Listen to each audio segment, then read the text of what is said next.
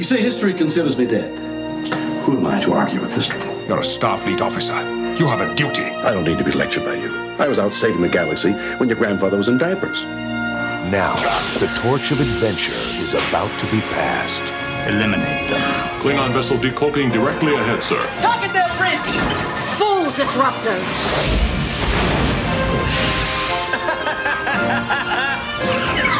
Let's go! Bridge, we have a new problem! All right, let's move them out. Let's go. Take them out. 10 seconds to warp core breach. All hands, race for impact! Let's try and cheat death together. Warp 1, engage! Star Trek Generations. Discussing Network.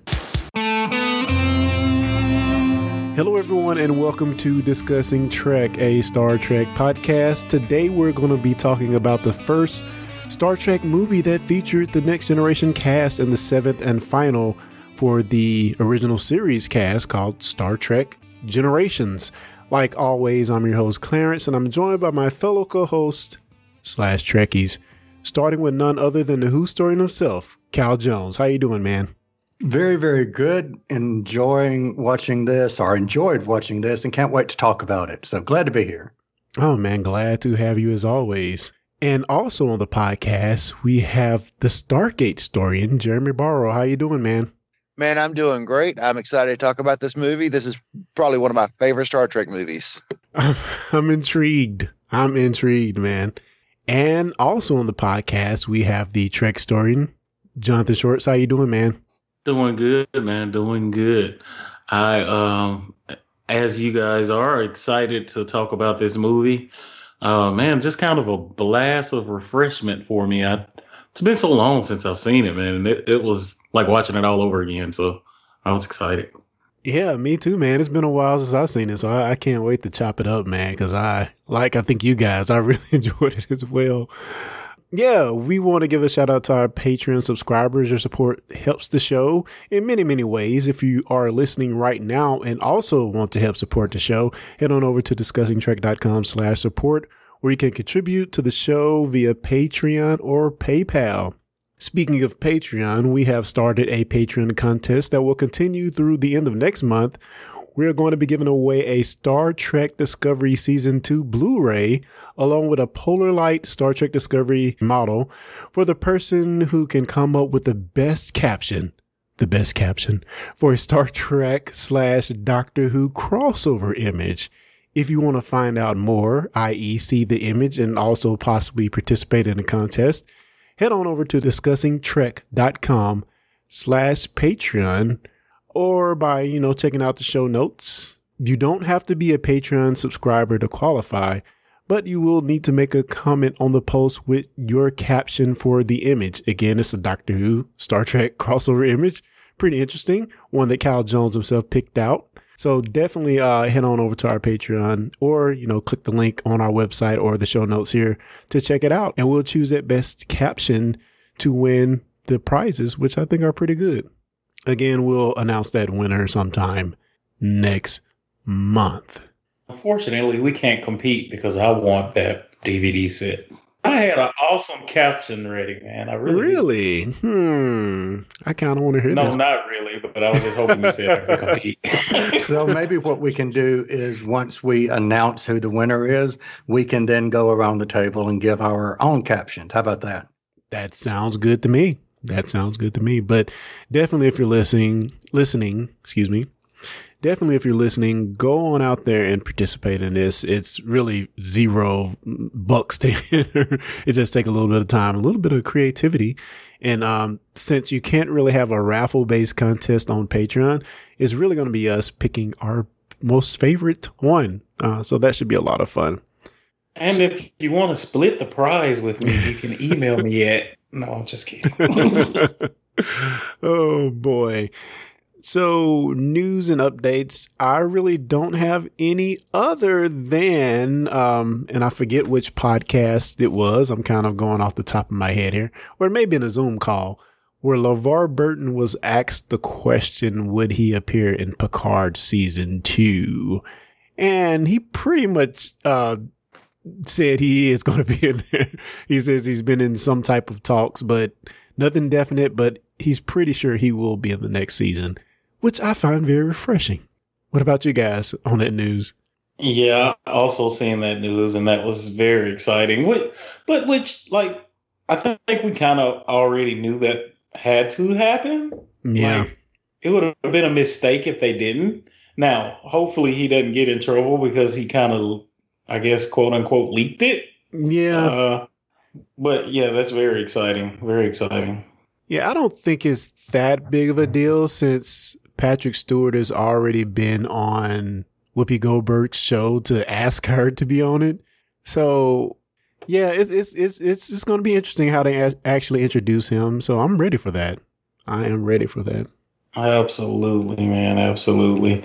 Also, there was a interview done with Gates McFadden and Robert Picardo, and it was on something called GalaxyCon Live, and I apologize, I've never, looked at anything on that particular site. But anyway, they just made the comments that they were very intrigued with the holograms on the La Sirena.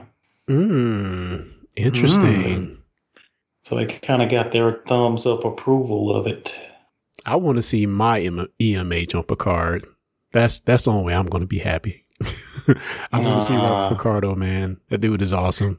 We're going to hear, what was it, Schweitzer? Oh, man. Schweitzer.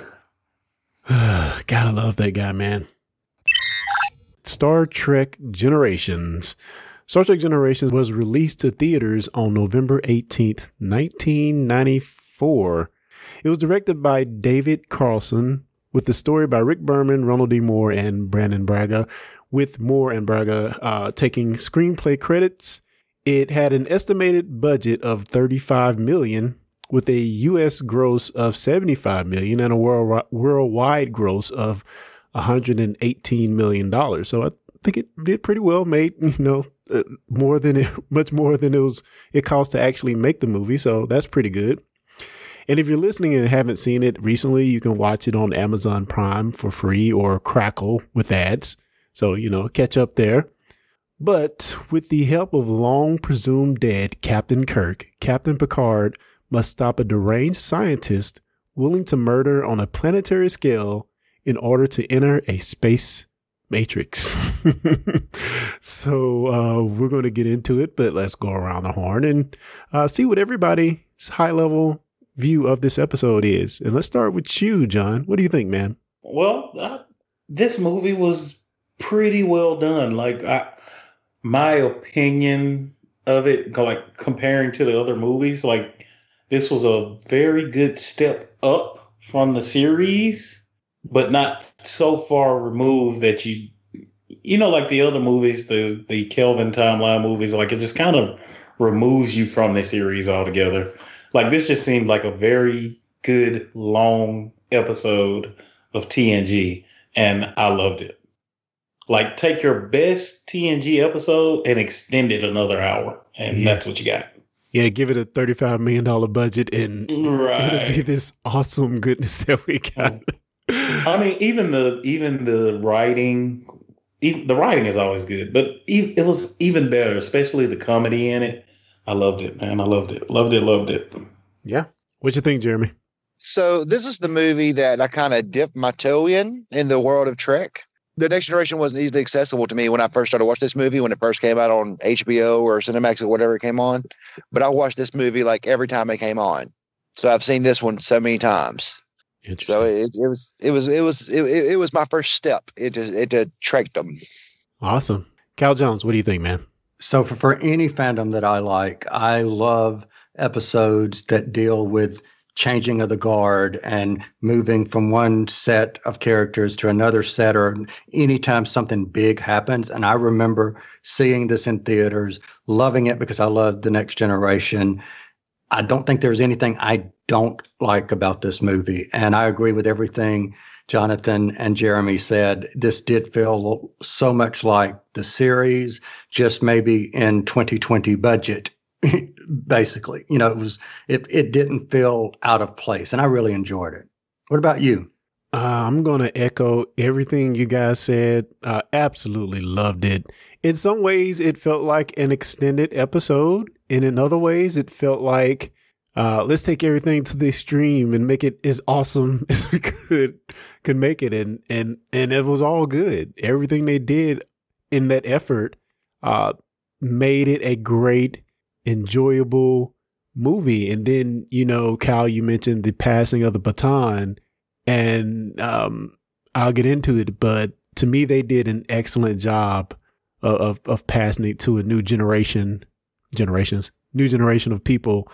And I really loved it. Really, really loved it. So, guys, we're going to get into it all, but first, we'll go ahead and drop that spoiler bumper right here. Spoilers. Red alert. All hands stand to battle stations. What gives you the right? You cannot destroy an idea. At ease before you sprain something. So, guys, let's get into a little bit of the details. What do we think about how they brought these original series characters back? And I just want to, hear how it resonated for you guys in this episode. All right. As I'm watching it, and I think this is something that I've said over and over since we've been watching the Picard series, there's something that watching it older, having more years on ourselves brings to it. And I could sit there and I could only imagine being a fan of the original series, watching that as a moviegoer and seeing, first you see in the opening scenes, well, Kirk died, and then you get him back, and then Kirk dies again. So I think, they played, and I'm not going to call it fan service. I think they played respect service to the original fans, but you knew going into it that this was Star Trek Generations. After the next generation, there was so much tie-in. This is the handing the baton again, and I think they did adequately without overindulging, but yet they focused on the new cast that was coming in. So that's my thought. Well, let's stay in that vein for a bit, because for myself, I do feel like they did fan service, but who's to say fan service is a bad thing? It isn't. And man, actually, as you spoke about it, I thought of some of the similarities, and we always talk about Star Wars on here too. I think of some of the similarities that occurred as they passed the baton from Luke Skywalker to Rey, and something very similar happens to Luke Skywalker at the end of the second movie. But I think in the case of this movie, what they did so brilliantly with William Shatner's character Kirk, Captain Kirk, is they didn't shy away from what I've understand he's always been. I could have closed my eyes and it would have been like I'm watching TOS again, because he was true to himself throughout the whole film. Even down to the fighting on the bridge, which I thought was really good. He remained true to what we know Kirk was throughout the film. And if they would have really changed it, I think people would have had problems. But, fan service is not a bad thing. That's why we're coming, because we're fans. And to hold true to that, you can tell a certain appreciation for the property, One of the reasons I think it wasn't quite so much, and this may have clouded my vision a little bit, is I was doing research before we started recording, and I read one of the original concepts was to have the two crews of each Enterprise, for whatever reason, battling each other, and then they went off and said, no, we don't want to do this because there's no way to make both of them, if they're fighting each other, be heroic. So I think that would have been a lot more fan service had they gone that route, because you'd have had the two ships fighting each other and all, these big sequences. This was much more subtle, subdued. So maybe that's where I'm coming off the fan service a bit. Jeremy? Well, he actually just said almost exactly what I was about to say. I think if they would have brought in both full crews, that just would have been overkill. But, just bringing in, 3 from the original crew and not having them actually meet the Next Generation crew and just having Picard and Kirk, they kind of did the fan service just right, because I think it would have been overkill otherwise. It definitely was a graceful passing of the baton. And you just have to give a lot of credit to the writing, because the writing to come up with a story that on the face of it feels kind of intricate, but really, really is quite simple, if you think about it. But they made it feel intricate, and story-wise, they had an elegant reason for Kirk and Picard to meet, and really, Kyle mentioned them dying twice, but they really gave an emotional anchor at the very beginning of the movie to really keep you invested. Right. So just great writing. And if I'm not mistaken, they've already done a bunch of through the series, the Next Generation series, they had like Spock and McCoy and they had already met in one way or another. Am I right? Yeah. Yeah, for sure. So that's kind of where I was going with it. It wasn't necessarily fan service for me, just because we've seen some TOS mixture throughout TNG. But I agree with you, Clarence. It was done very, very well. And so well, in fact, even though I've watched this movie, probably this would have been my 3rd time watching it. Like, I still got, and when Kirk dies the first time, I kind of get worried. I'm like, man, did that really happen before? Yeah. Are we going to lose Kirk? They just gave him to me. It was awesome. I was expecting something. It was freaking awesome the way he took over the ship. Man, Kirk is a boss. This freaking, what is it? Harriman, Captain Harriman. He sucked, man. He was so horrible. But he's played another suck role before as a captain, too. I don't remember what it was. Man, it was on Of Gods and Men, I believe it was. The fan movie that was made. Yeah, he did. I know what you're talking about. Yeah, the one that Tim Russ and all of them were in. That was awful. But what was so cool was that he did so much without saying anything. Right. Well, actually, I was reading Wikipedia about this earlier. That character actually was, and the reason he played it this way is because that character was not a traditional Starfleet captain. He was kind of, his connections got him to where he is. Oh. Not his actions, but his connections. So he played that part well. Yeah. He should have never been on the Enterprise. Should have given him like a small science vessel or something. Well, I think he seemed kind of more like a figurehead. Like, they knew Kirk was going to be there and media was going to be there, and most Starfleet captains are not ones for being in the public eye. So, I mean, you wouldn't just put Picard or Kirk or Cisco or anybody on that ship, because they're more than likely going to do or say something that you really don't want out in public. Maybe something like, get that damn thing out of my face. Right. Exactly. So they needed a political person, and I think they just stuck him there. They never expected him to do anything. I don't know. They said he was a captain. I don't know. I mean, that was more of a ceremonial thing, more ceremonial than anything. Man, but instantly, man, and they, again, it has to go back to the writing. They threw so many things there in the beginning that made us, not only the Harriman, but it made us start looking at Kirk like, oh, we don't have any torpedoes, and oh, we don't have a tractor beam. I'm like, oh crap.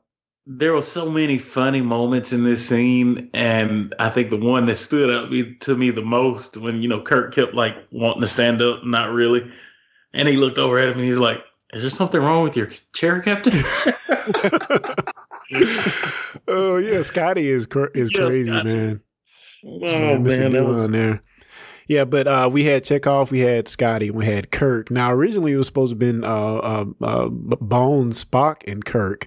But Bones could not do it because he couldn't get insurance because he's real sick at the time to actually be on the set. And I think Leonard Nimoy just turned it down, So, but I think the few they had on there worked perfectly because they're so freaking funny together. Oh my God. I'm telling you, my favorite part was when they said take her out, and the Chekhov and Montgomery Scott were like, brought a tear to my eye, and that was beautiful. Giving him that playful chug that lifelong friends can do. Yeah, I just got such a kick out of that. Yeah, and this is the last time we see these characters in the movies, which is just really touching as well. But I think if they'd brought more of the original cast on it would have been oversaturated and overkill. I agree. So they did a good job of they did a good balance. Yep. On the Enterprise B's maiden voyage. Oh yeah, we got Tim Russ as well. We got Tuvok on the bridge. All I'm going to say about him is what across races, across time, across species, that genetic makeup is like strong in the future. Well, they do one episode of Voyager where they go in the past where Tuvok is on Sulu's ship as an officer, and it's very similar. I think he's wearing the same exact uniform and everything. Right. Actually from the previous movie, The Undiscovered Country, I think they took that from. Really? Yeah. Yep. And he's also been in the TNG episode Starship Mine and DS9 episode Invasive Procedures. Cool stuff. But let's move along. We kind of said what happened to Kirk there. We had the Nexus come, and they actually save. Is it Accursions? I'm probably saying that wrong. Syrians, I believe.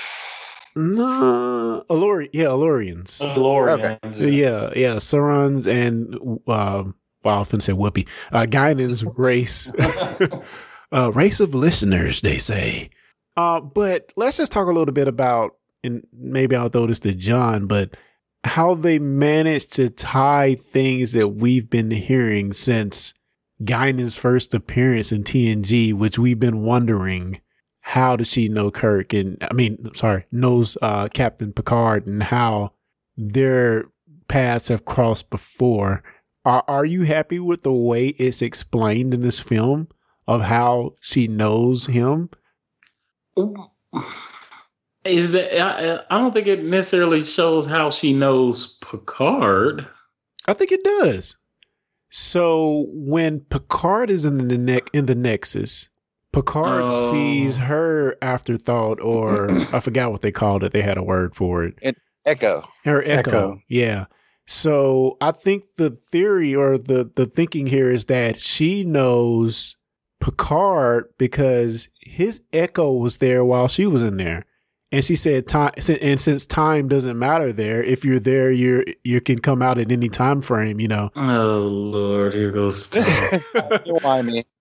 But see, that's why I didn't put much thought into it. Yeah, she knows his echo, basically. I could go with that. I really didn't put much. I didn't really connect that at the time. I really put no connection between Guinan and Picard. It was just more or less, it just kind of gave me a better insight into who Guinan was, where she come from. Just kind of, I completely forgot all that. We talked about Guinan a couple of episodes when we were reviewing TNG episodes, and there were some questions we had that we could have really answered by watching Generations. Yeah. And that's kind of what I got from this particular scene when he rescued her. I was like, oh, yeah, that's right. But I guess you could. I mean, if you follow the timey-wimey back and forth thing, you could tie in Picard. Or let me add this. What about the fact that she recognizes him from, in the Nexus because of events that happened in Time's Arrow Part 2? Oh, really? But I think Time's Arrow is the one where she goes back to Earth and... that's the one where they find Data's head and Now, and again, that's going into a time. So I've always accounted her knowing Picard through that moment, but it's kind of hard to keep up with that moment because there's so many. I don't know. I guess you could say time variations. I don't know how to say it. I mean, it's a lot of that chicken and egg type thing going on in that episode. And you just kind of wash it all up to she's been everywhere always and she knows it all. But yes, Kyle, I mean, very, very much so. I think that will be more likely the explanation than this movie. Okay, so according to Memory Alpha fandom on Star Trek Generations, it says when the past version of Guinan appears to Picard in the Nexus, she acts as if she already knows him. This is because, from her point of view, she sees him for a second time. She first met Picard when she lived in the 19th century Earth in TNG Times Era Part 2. Okay. There we go. That makes sense. Right. And she says as much in the episode that's when she kind of reveals that she had met Picard. Like she tells Picard we have met before, or I've talked to you before, or something in that case. I have to go back and watch that episode though. Yeah, me too. It's been a minute. Good job, Cal. Thank you, sir. Told you I did my research on this one. I like this one. Not that I don't like and research it, but I like Guinan. So well, we all love Guinan, but let's stay with the Nexus just a little bit longer. So, would you guys tell me what's so wrong with this place where you can get all your fantasies and live forever and not have a care in the world? Why wouldn't you just stay there? Because you really don't get your fantasies, do you? But don't you? It's like the equivalent of living in a holodeck. Yeah, but I thought you were in a loop. Like you don't really ever fulfill your fantasy, seemingly. I think you do. I mean, you go from one fantasy to the other.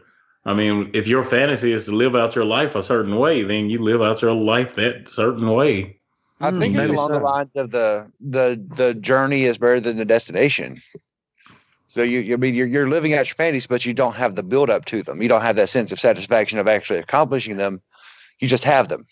Ooh, that's good. I don't know, man. It seemed like Sauron was pretty adamant on getting back.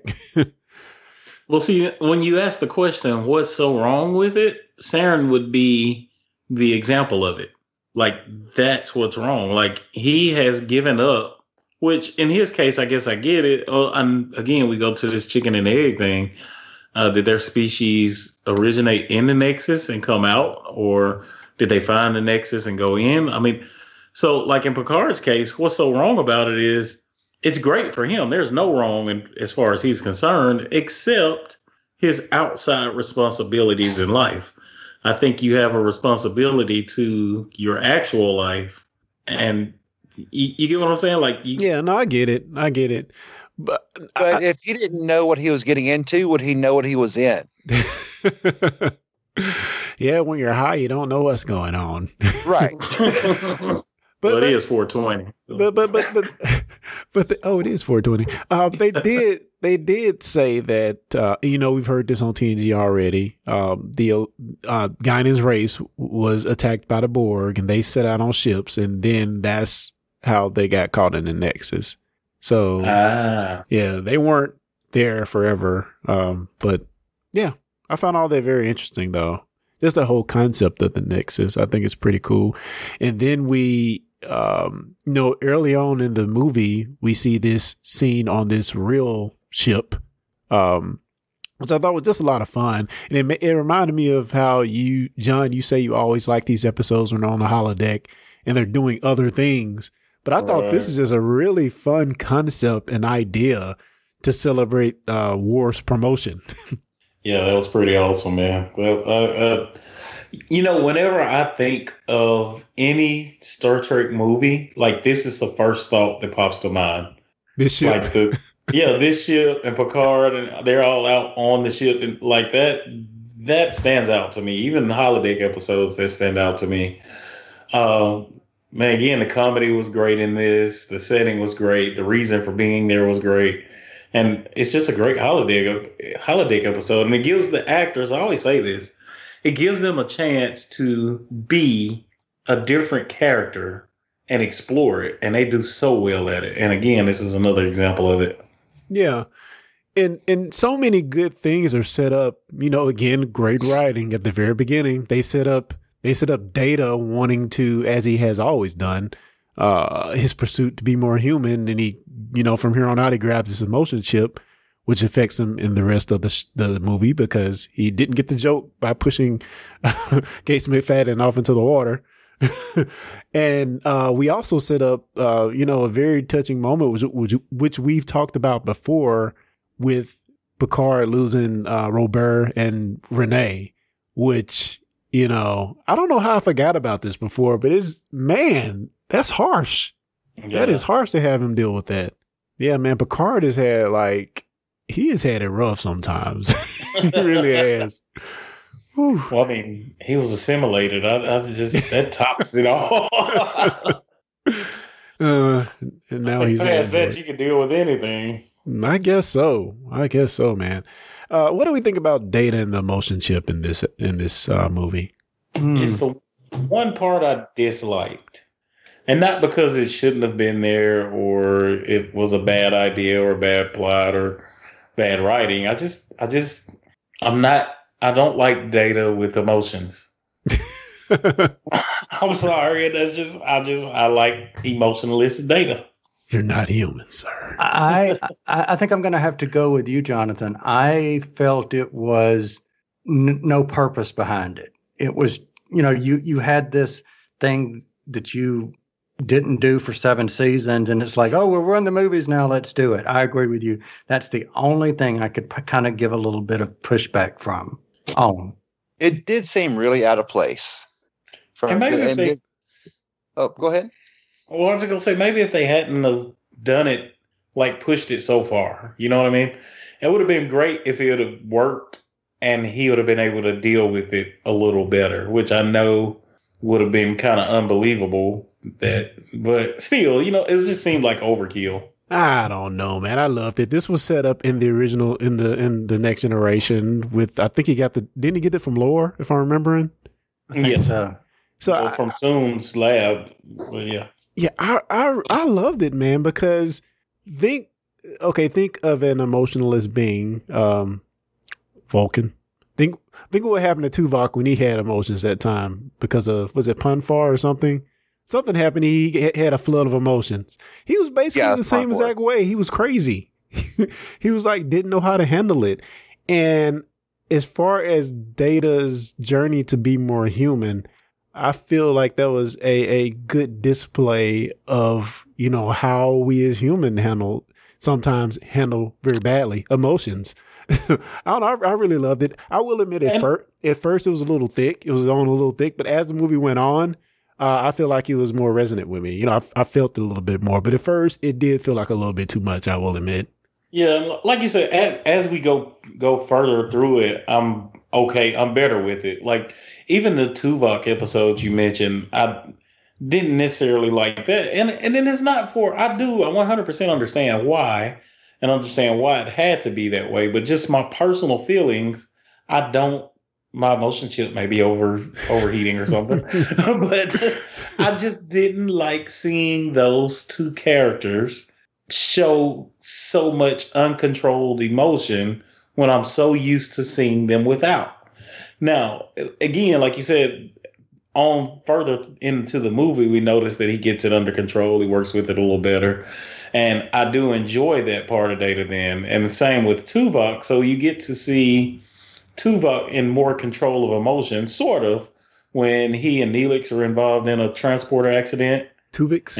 And they come out to be Tuvix. So you get sort of a logical, emotional creature. It's like a mix of two.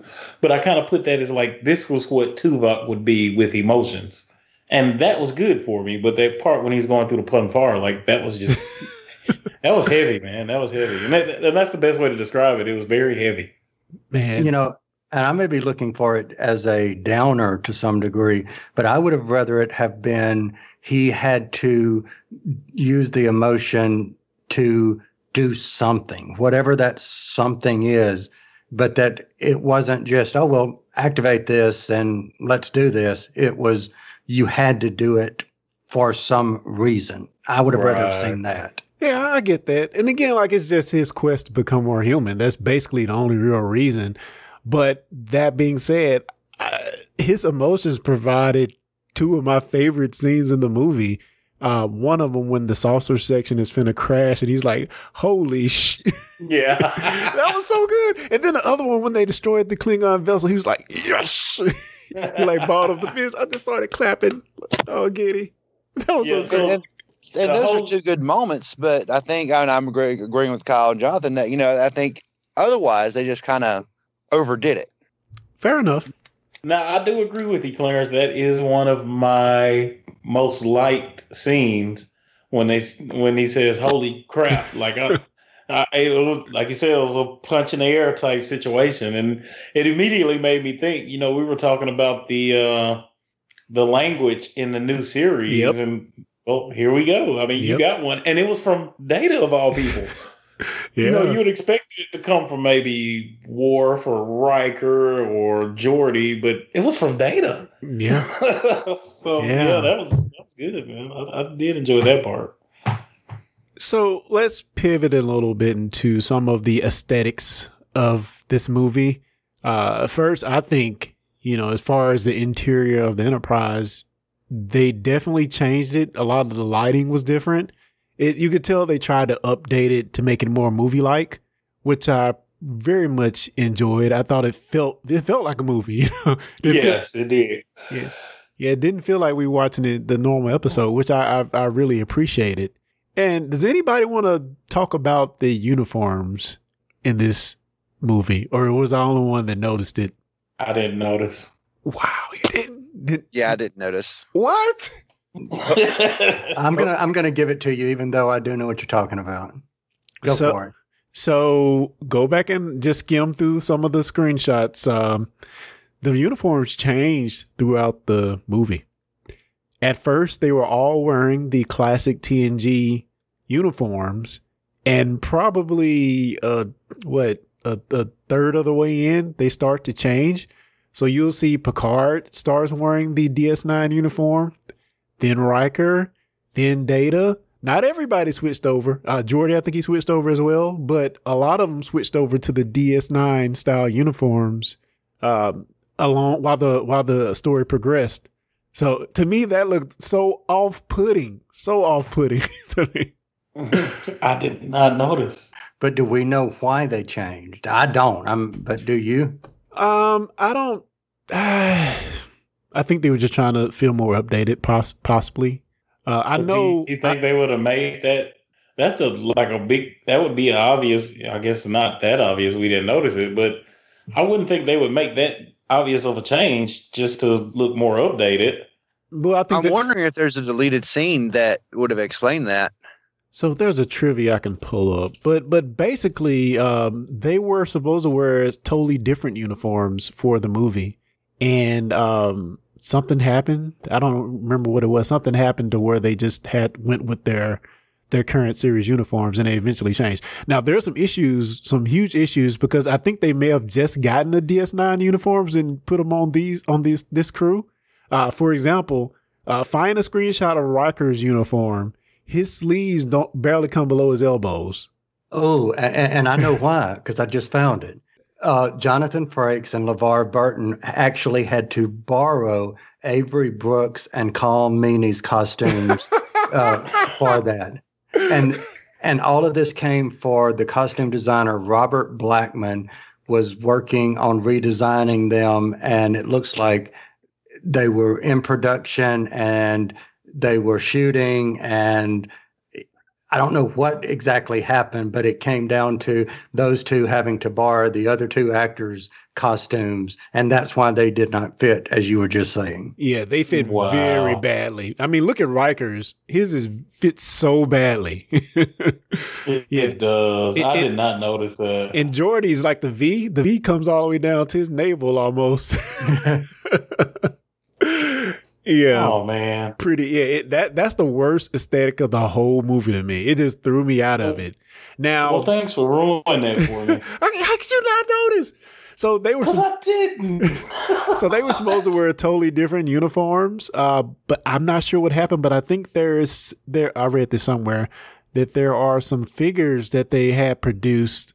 Some toys, I guess, that they couldn't get reversed in time. So there's some toys out there wearing the uniforms that they were supposed to wear for this movie.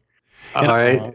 To add to what you just said, or to validate what you just said, Clarence, the costume designer that I mentioned before, he was supposed to redesign the entire set of uniforms, and the uniforms, however, were all scrapped at the last minute for fear of introducing too many new facets into the universe. Playmates Toys went ahead with the production of the action figures, and I think because of the action figures, that's why they chose, since they had action figures coming out, was to use a combination of TNG, these new ones, plus what was in DS9 and Voyager, etc. Yeah. Yeah. Cool. Good stuff. Wow. Oh, man. Like another scene that, and maybe you guys could speak on this as well. We had that, the Klingons got involved because they wanted this, tritium weapon. So they were helping Sauron for, much of the movie. But what about Trilithium? Yep. So what about this battle that they had where I can't believe this has not been used before, where they hacked into Geordi's visor to find the frequency of the shields? I thought that was pretty brilliant, actually. Yeah, it was. And it's happened before on one episode. I don't remember which one it was. It was an alien species that hacked into his visor, but it didn't work out for whatever reason. I had to go back and do some research on it. But yeah, that ingenious idea coming from Klingons. Yeah. Now, I want to ask this too. Are those two female Klingons the same ones that are in the episode where they're trying to dethrone Galran? Do you know what I'm talking about? I know what you're talking about, but I'm not that sure. Yeah, they're listed as the Duras sisters. Okay, it is them. Okay. I think that is so them. That's the same ones that were in DS9, and Quark married one. What, really? I can't remember that. Somehow he accidentally killed her husband, and he had to marry her to keep them from dissolving her family or his name or something. Oh, wow. Man, so what do you guys think of the crash landing the explosion of the lower section and the crashing of the saucer section of the Enterprise D? Was it spectacular? I just found the freaking scenes when they were jumping around hilarious, but cool at the same time. Because they were really going for it, man. They were really going. They were. Like, I even seen some leg bends before the jump. Just it was bad. It was real bad. Like, I tried not to notice it because the overall scene was so amazing. Yeah. I was like, man, you guys are really pushing it. Like, you would have thought it was crashing through the planet's core or something. The look on Riker's face the whole time, like he was trying to pass something that could not possibly be passed. Hey, Riker is boss. Get off him, man. Riker was sitting up there. I just want to know how he managed to stay in that chair almost the whole time. Because that was a long, long drag on the planet before that thing finally came to a stop. Yeah, it was. And then it went flying at the end. Man, I really have to give credit to Miss Surtis there because she was awesome. They told her to get on the con. Yeah, get on the con. Yeah, Doctor told her to get on the con. Yeah, that was freaking awesome. I'm like, this is the most valuable you've been the whole 7 seasons. I was happy for her, man. I'm like, they finally gave you something to do, man. And I'm sure I'm missing something. I'm sure she's done something significant before that I'm. She has. She's been the counselor. What'd you say? She hasn't counseled anybody. She counseled plenty of people, man. Man, she talked to them when it didn't help. Right. Oh, and then half the time when her senses would have been helpful, they weren't. Hey, man, we're praising her right now for her role in this movie, which was awesome. So my question is, because I've always heard that, she's the only her claim to fame is crashing the Enterprise. And when they told her to go to help, is she was she just first available, or was it a rank issue? Because she would not be someone I would say, okay, go to helm. It's because it was not the rank issue. It was a training issue. So certain people are, but certain people are trained to pilot a starship. Dude, she's been the captain before, though. I mean, she's She's taken command of the Enterprise before, but my opinion is I don't think that's why he chose her. It was made mention in the episode that she had flight training, so that would have been the next logical choice outside of Riker jumping on and doing it. Yeah, I thought it was awesome, man.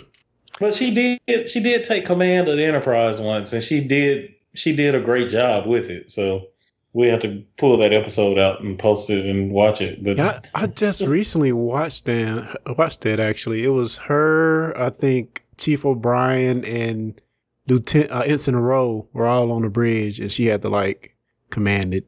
Which it was a good episode actually. So kudos to Troy. So I have two other main parts I want to talk about, and that is Picard actually meeting Kirk in the Nexus, which I thought was very interesting for a bunch of reasons. But what do we think about that interaction of these two legends of the Enterprise actually meeting face to face? Picard looked kind of starstruck when he first saw him. I love that. I guess I would have been starstruck too. I mean, you're looking at the person that made your job possible.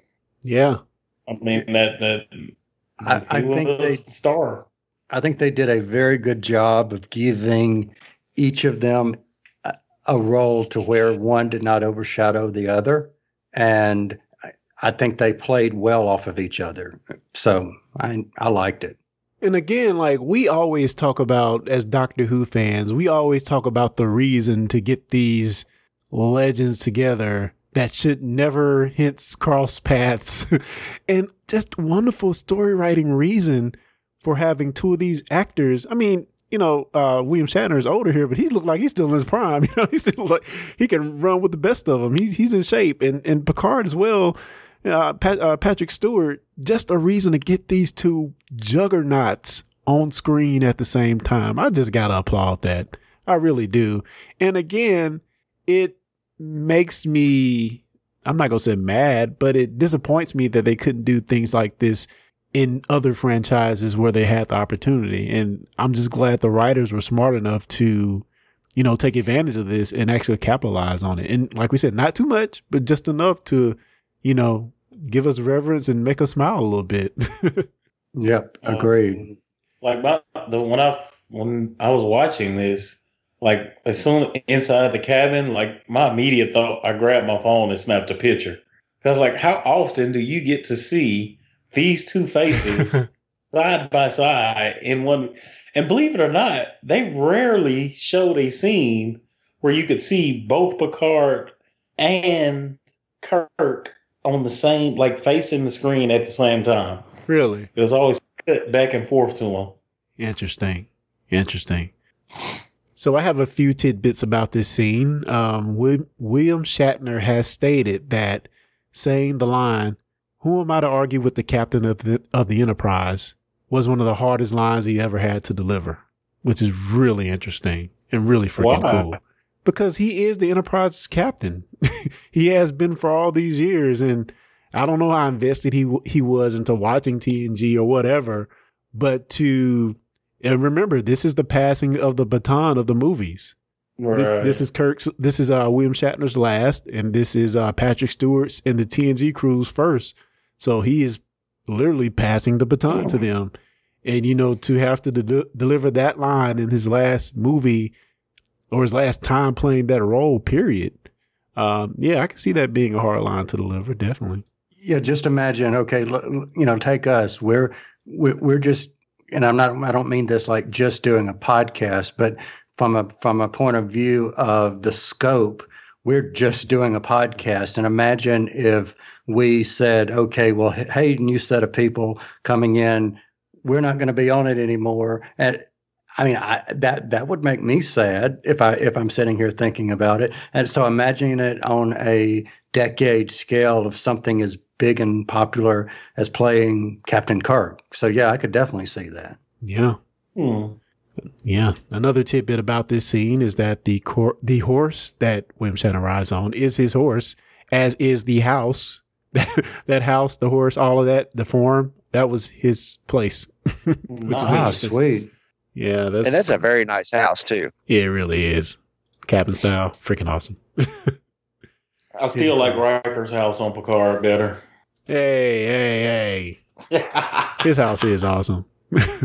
It has. I mean, I wouldn't turn either one of them down. Well, look at it this way. At least we know the Nexus is kind to, maybe his spirit goes back into the Nexus and he lives out the rest of his life as a lawyer in Boston. Yeah, Odo pays a visit, Yes, see?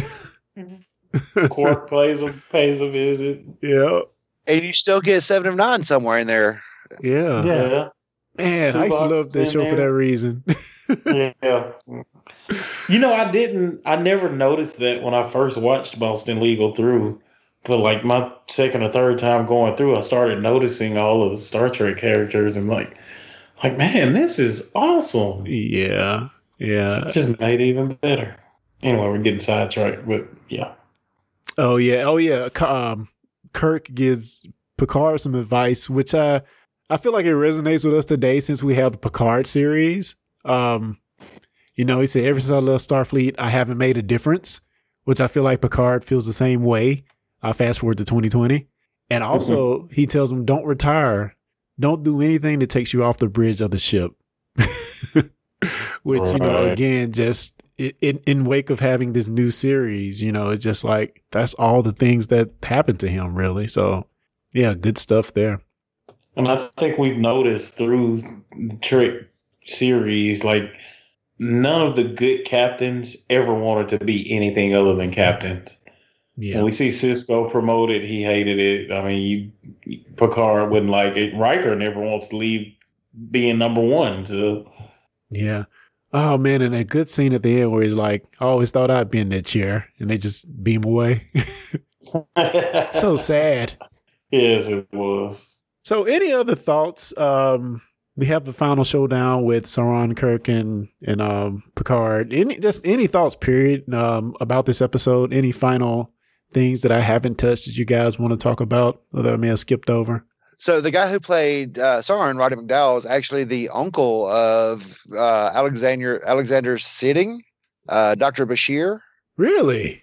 And he was actually going to be in an episode of DS9 with Siddig directing, but they just never could work out the schedule. Wow, that is crazy. That's awesome. He's Alexander Siddig's uncle? Interesting. That is freaking cool.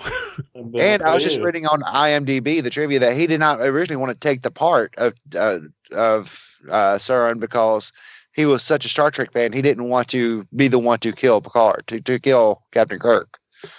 Yeah. Wow. And he did receive death threats for that. Well, technically, he didn't kill him. Kirk was jumping. But this is another problem I have with the movie, actually. Kirk was jumping to get the communicator thing to actually turn on the rocket or reveal the rocket so he can shut down a rocket. But if he never revealed it, why would he have to shut it down? I didn't get the logic on that one. Or maybe it was going to fire anyway, even though it was invisible. That one kind of confused me. But yeah, go ahead. Well, I was going to say, I took it as it was going to fire anyway, but they just needed to make it visible so Picard could see how to stop it or deactivate it. Yeah. And then, I don't think he per se killed Kirk, but Kirk made a sacrifice, which that's what a captain does. And, just awesome stuff there. Cal, but still somehow his fault. Yeah. Yeah, it is his fault because he's, this maniacal crazy guy. So Cal, we kind of talked about this in our discussion, our open channel discussion, where we were talking about Doctor Who versus Star Trek.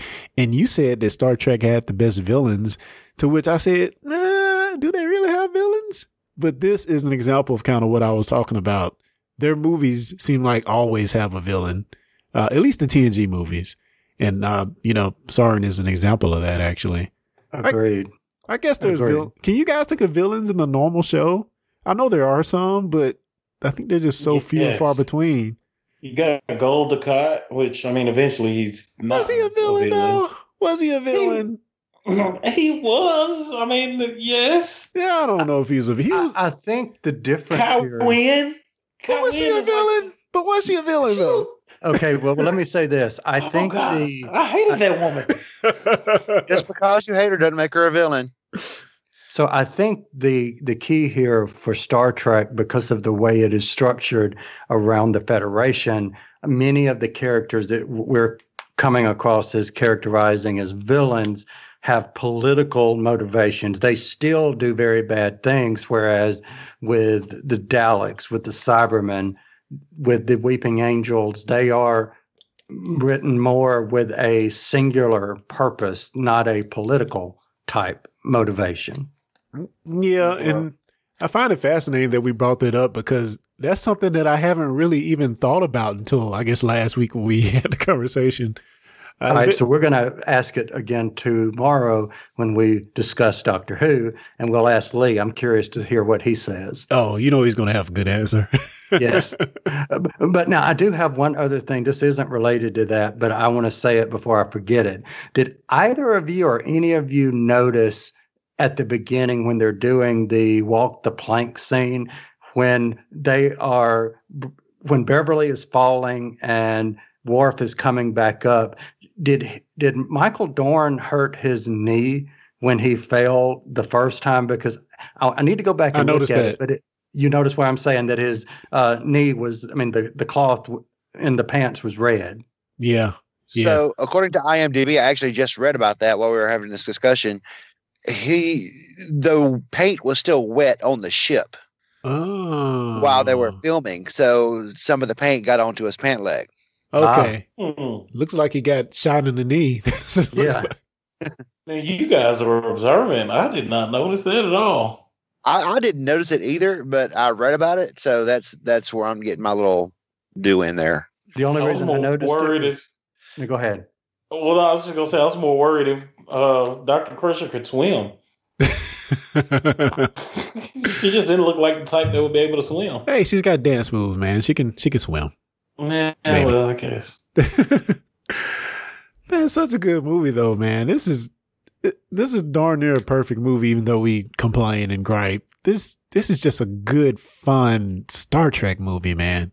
Really. Yes, it is. Yes, well, but think of it like this. If we didn't like it, we wouldn't dissect it as much as we are. Because, we spent probably more time talking about Captain Harriman than he actually was on the screen. Yeah, that's true. Oh, he sucks. Hey, we cannot conclude without discussing the fighting of Kirk. Like, so good. For Kirk to be an older man so Picard can't fight. Let's just say that. This fight was pretty good, though. It was decent. It was, but then Kirk came in like, let me show you how to do this. Man, Kirk, go back and watch some TOS. He's always kicking butt, man. He younger than Picard. Do it?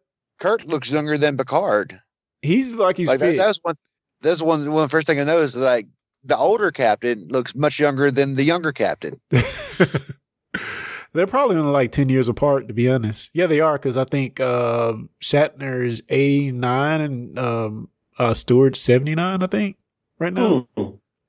But speaking of his fighting, John, there's a book right now that's out, and I want to get this. It's called Star Trek Kirk Fu Manual, a guide to Starfleet's most feared martial art. And really? Yes, I saw this a few months back, but it's really freaking cool, and I want this book. It will be mine. An unabashed celebration of Captain James T. Kirk's singular fighting skills, Star Trek Kirk Fu Manual is every Starfleet cadet's must-have training guide for surviving the final frontier. I'll drop the link in the show notes, but it's pretty cool. Yeah, look for some videos on YouTube. I think somebody made a video that was pretty interesting. So there's a few more tidbits I want to point out real quick is that this is the last time we see Geordi wearing a visor. From here on out, he's implants or whatever. He doesn't wear the visor anymore from here on out. Oh, no, because they got hacked. That's a liability. They probably had to walk around blind for like a few months until they got his implants ready, Right. But Soren makes the argument like, why don't you change it? You have the opportunity and, Also, this is the first movie to have a website created to promote it. The site was launched at generations.viacom.com on October 28th, 1994. through weeks before the movie was released. Awesome. I did not know that. Interesting tidbits. So, guys, I don't have anything else other than I really enjoyed this movie, and I could probably watch it again and have a whole bunch of other things to bring up. Just really good all around. Cal, they mentioned Data said when Data was trying to get into the lab, he mentioned reversing the polarity, which I thought was pretty funny. Yep, that was one of my notes too. Yeah. So just great stuff, man. Great stuff. And if nothing else, well, let me throw this out. If you have made it this far and have comments about the movie, what did we get wrong when we were talking about it? Or do you have your own suggestions or comments about it?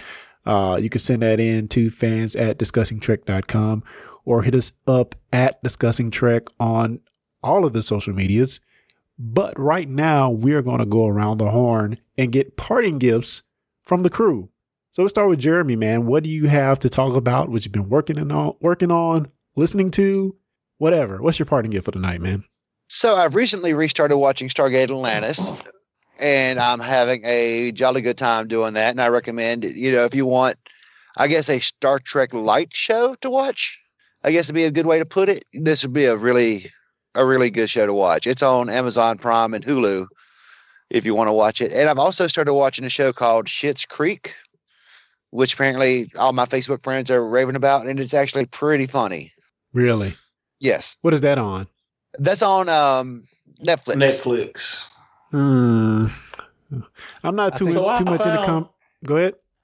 I found that Schitt's Creek. So I heard the same thing, and I watched like the first 2 episodes, and I stopped because it's one of those things. And some people are just into that, but it's like one of those things. Like they were doing it to get a laugh. Does that make sense? Like it wasn't naturally, to me, it wasn't naturally funny. It gets better. It's very dry. It's very dry, but it does get better. It's like watching a bad Will Ferrell movie. You know what I mean? Like their purpose is like they're doing this just to get a laugh out of it. Like it's only to get a laugh. And I understand what you're saying. And the first few episodes are like that, but once they start finding their footing, it does get better, and the chemistry works itself out. Okay. Fair enough. Oh yeah. Like the whole mayor guy just seems like it's just ridiculous. It's just too much. Yeah, I don't usually like shows where they're just like over the top zany, just for laughs.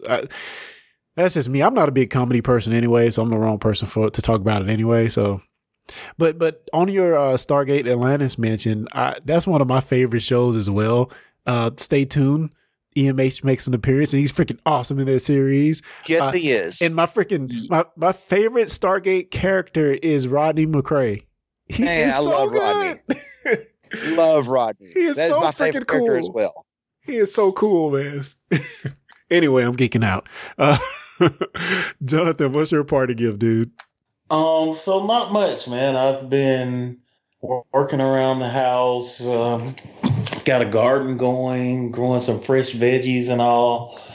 So I hadn't really spent much time in absorbing any media. I did start watching a movie called Ex Machina. Ex Machina is awesome. Machina. Oscar Isaacs. Great movie. It isn't really. So I have to finish it. I kind of got sidetracked and I didn't go back to it. But I did. I really enjoyed the first. I probably watched about 20 minutes of it, and it seemed to be really good. Yeah, man, keep watching, man. Oscar Isaacs is freaking awesome in that movie. He's almost unrecognizable because his hair is shaved in that movie, but he's really good in it. It's a good movie. Where is it? What else is he in? I've seen that guy before. He's Poe Dameron, Star Wars. No, Poe Dameron. I don't know about he's like one of the main 3 characters in the new Star Wars reboots. You got Poe, Finn, and Rey. I'm not really a big fan of the reboots. He's in the new trilogy. Yeah, the new trilogy. He's been in a lot of stuff though. He's a great actor. Yeah, I've like so far that's who I'm enjoying watching the most. So I'll probably finish that tonight. All righty. Kyle Jones, man, what do you have for a parting gift, dude? I will direct people listening to a podcast called Listen, Rinse, Repeat. It is a podcast where you can listen to while washing your hands. And thanks to Clarence, I wrote a real quick episode that I wish Carrie was on tonight because he starred as the Joker and Lee starred as Batman, and it is called Martha. Takes you about a minute to listen to, so that is on Listen, Rinse, Repeat. Nice. Yeah, I'll drop the link to that in the show notes as well. Really fun. Kyle, you wrote that really quickly too, because I just typed you in Slack like, oh, I got an idea, and like an hour later you had a full script ready. I'm like, whoa. But it's really good. It is really good. Well, I will say if he had not have been as good at the voice, because I wrote that hearing him say it. So kudos to him. Awesome sauce. Yeah, again, we'll put a link to that somewhere in the show notes. And my parting gift is going to be, check out the last episode we did called Open Channel. It's also on YouTube, so it's a video episode. And it's going to be the once a month-ish episode where we kind of talk about feedback and interview a host or other guest about how Trek crosses with other fandoms, or we may go deep into Trek, who knows. But our first episode was our last episode in the feed, which we did last week, and that is all about Star Trek and Doctor Who, and what are their similarities, what are their differences. I have the Who story in on that episode, and we cover it all, so a lot of fun. Yes, a lot of fun. But guys, that is it for tonight. Thanks again for joining us, and until next time, folks, live long and prosper.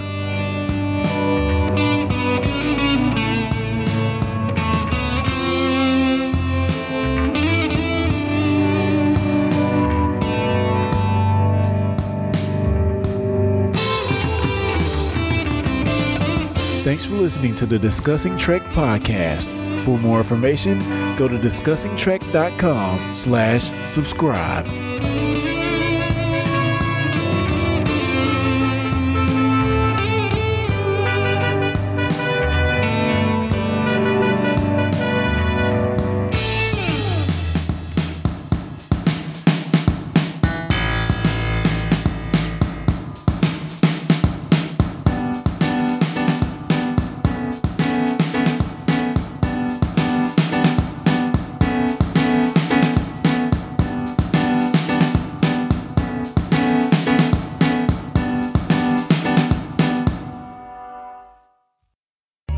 Relativity.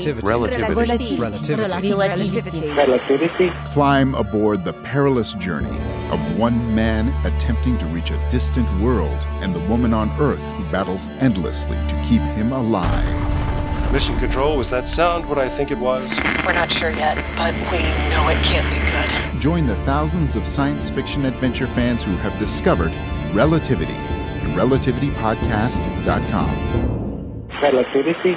Discussing Network.